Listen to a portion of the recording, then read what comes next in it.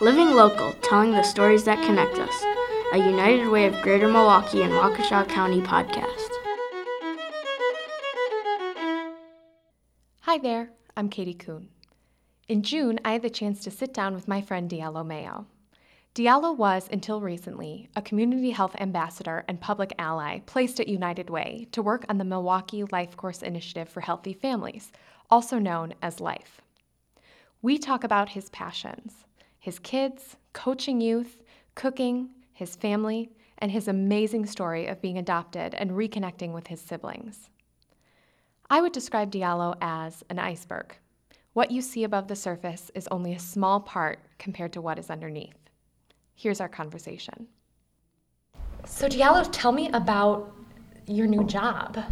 Yeah, so through the awesome work that I've been doing here for the last 2 years, I was working with a nonprofit, the Parenting Network, doing things like school facilitation, making proud choices, curriculum, doing some other facilitation in like fatherhood spaces and youth spaces, and they liked the work that I was doing, so they hired me on full time as soon as I finished with my Public Allies year. And what will you be doing there? I will be a facilitator in their youth program department. So Still doing some of the things that I'm doing now. I actually just got certified last week to become an official facilitator for the youth program department there.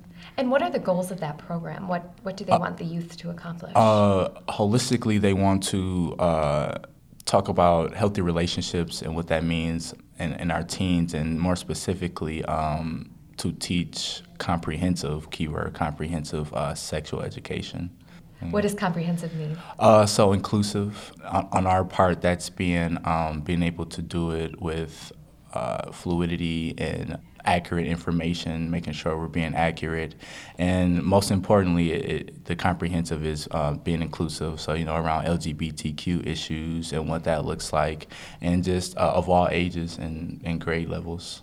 How does that connect back to the work that you've been doing here at United Way with the Lifecourse Initiative? Yeah, so Life, we're focused on, infant mortality and reducing those rates. I think it starts first with education, and one of my main job roles at the Parenting Network is educating on what it means to have a healthy relationship with someone you're in love with, or even what love looks like for the young men, what it means to be a man in a relationship, in a family, in a community, that type of thing. And what we do here at United Way, me and the other community health ambassadors, we do things like table and events where we go out, educate on infant mortality and that type of thing. So it's just all around the awareness and education piece. And so tell me a little bit about yourself. Yeah. What are some of your passions? What drives you to help the community? Well, it starts with my kids. My daughter, 4-year-old, had her the summer before I started college.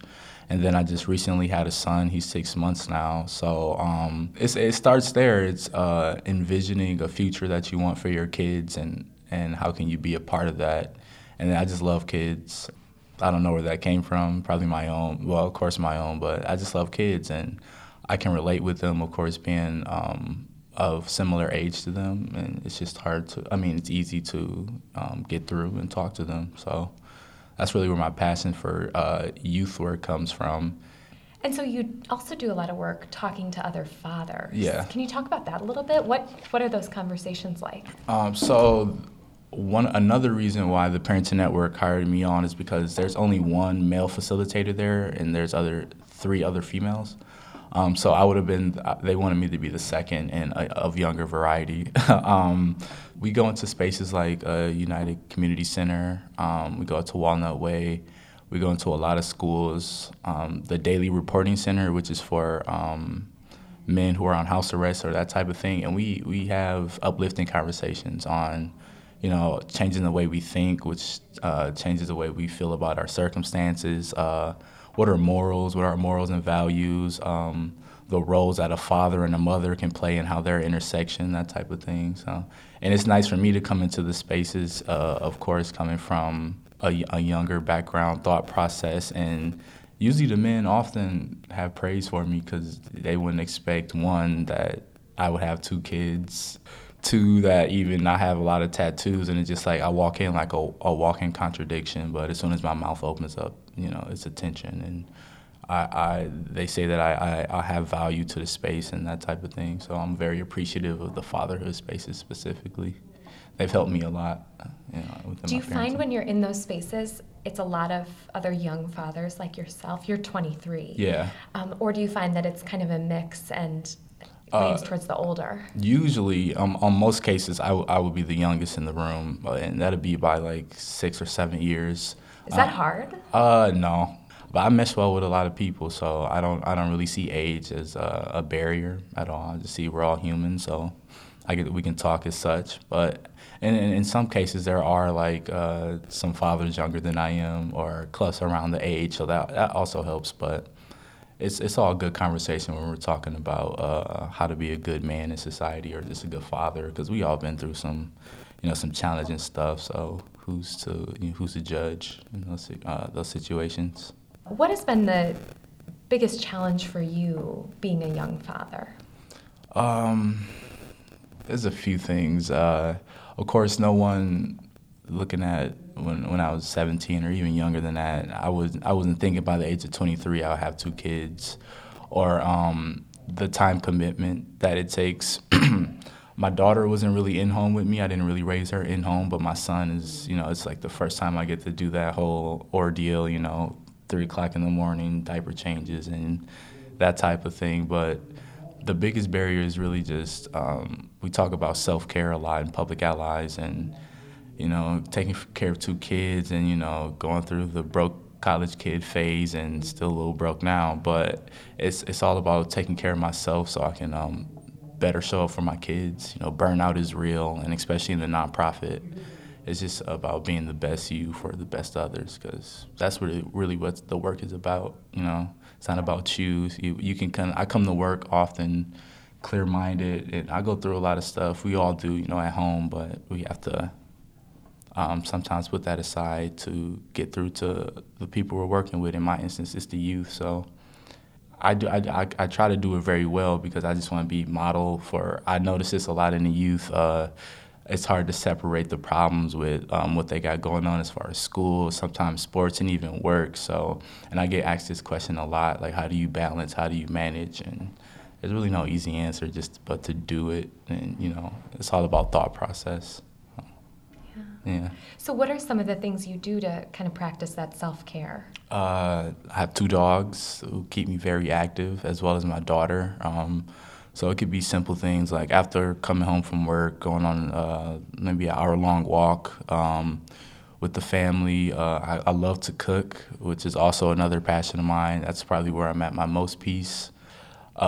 Shannon Reed, he works for United Way, he told me last year we wrote this card of 3 things that I had to repeat to myself every day, and one of them was to try something new every day. And that's what I've been trying to do.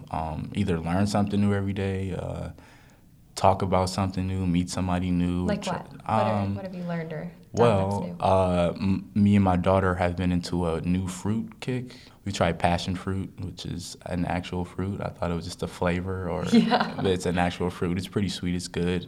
Lately she just tried pomegranate for the first time. It was a bit messy.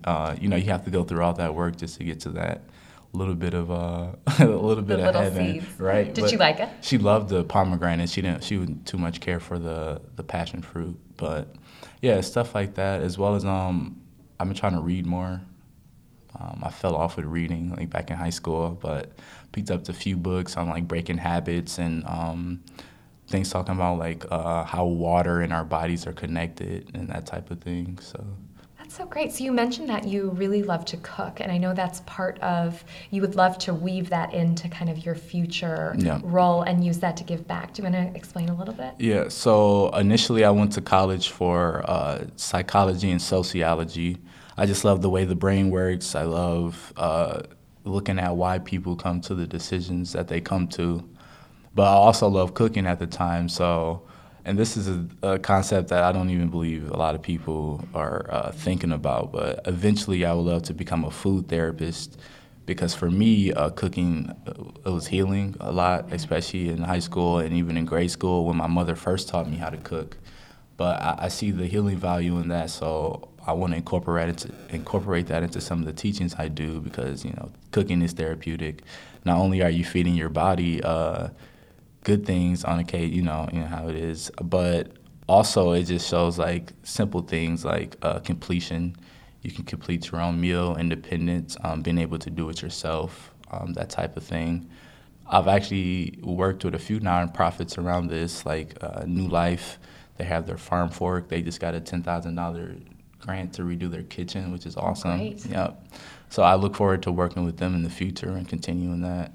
Do you take your daughter out to do good in the community, or how do you talk to her about your work? Well, my daughter came last year. We have these service days in Public Allies where we will be out it's usually on the weekends. We'll be out in the community doing various things. I took my daughter to one of them last year. We were filming for United Way. The community health ambassadors were being spotlighted, so they were going to film us doing like a cleanup, planting trees and that type of thing. I brought my daughter because, she was just with me, but she loved it, and ever since that day, she was asking me, when can I go back to work with you? So I bring her up to United Way a lot. She comes to Public Allies with me very much. She also comes, she's almost been to every service day this year, and we've had like 6 of them. And that's doing things like helping with a 5K, youth service day. We did Earth Day cleanup. Yeah, she's done a lot. I think for Earth Day, it was her and another little girl. One of the allies had a girl about the same age. I believe they did like a whole garden bed themselves. Like, wow. Yeah, picking up wood chips with a shovel, wheelbarrow, that type of thing. So. And so do you want to talk a little bit about your background, your adoption, and kind of how your family came together? Yep. So I have, in 2002, I first found out that I had 3 other blood brothers. I was in Kenosha at the time, living in a foster home. The Mayo family who adopted me and my brothers, they found us and they were told that it's like a 1 in a million chance that they could have all 4 of us come together, but it happened. We were spread out with mostly within the around the region. Like my brother was in Chicago or near Racine, another was in Lake Geneva. But they found us all and they brought us together, and we moved out here to Milwaukee, and it's been nice. I'm definitely blessed to have my parents. Me and my brothers are inseparable. Our ages are weird. They're exactly chronological. So like my brother's going on 24. My brother's going on 25. I'm going on 24. Brother under me is going on 23, and under that's he's going on 22. Yeah. And then you have sisters too, right? And we have 2 sisters we have never met before, but with all this Ancestry.com, easy testing stuff going on, it definitely has been the topic of our conversations lately. Actually, we were just talking about it this weekend at my mom's wedding. So maybe trying to find them and meet them. Yep, definitely. Wow. We want to know like who's older, like who's younger, their names, what do they look like, all that stuff. And we don't know when we'll start that, but it's definitely something we want to do. So how does your background, growing up for part of your young life in foster homes and then being adopted, and I mean just having a good number of siblings, how has that inspired you to work with kids? Well, first, it's one of my mentors always told me, your current circumstances are never definite, but in order to realize that, you have to first change it's all about the thought process. So for years, I struggled with the fact that my parents gave me up at birth. Like, what does that look like? How do you do that type of thing? And I changed that thought into how can I count my blessings? Like, what do I have to be thankful for instead of looking at those negative thoughts? And I see that a lot in our youth is beating themselves up, not really celebrating the little wins, which sometimes it helps a lot. And I want to be an example for that. So often I use my life a lot when talking or in spaces with the youth. I don't believe in fabricating and just being genuine, and that often helps. So, and from there, they respect that, and often they tell me that, I learned a lot from you. Sometimes they can't believe the stories that I tell them just from me standing in front of them today, and that's my biggest, one of my biggest takeaways I want them to have from me is changing our thoughts often changes the way we look at life and our situations where we are now. Thank you so much for sitting down with me. I would love to talk to you for an hour. But thank you for sharing about your past and your passions and all that you do for the community. Yes, thank you. That was Diallo Mayo, Youth Programming and Prevention Educator at the Parenting Network. To learn more about the work of the Parenting Network, visit unitedwaygmwc.org and visit our What We Fund page. Living Local is produced by myself, Katie Kuhn, Rebecca Shimke, Melissa Hannon, Brian McCaig, and John Waldebauer. A special thank you to Ethan and Maeve McCaig for providing the music and voice talent for our introduction. To learn more and support our podcast, visit unitedwaygmwc.org/podcast.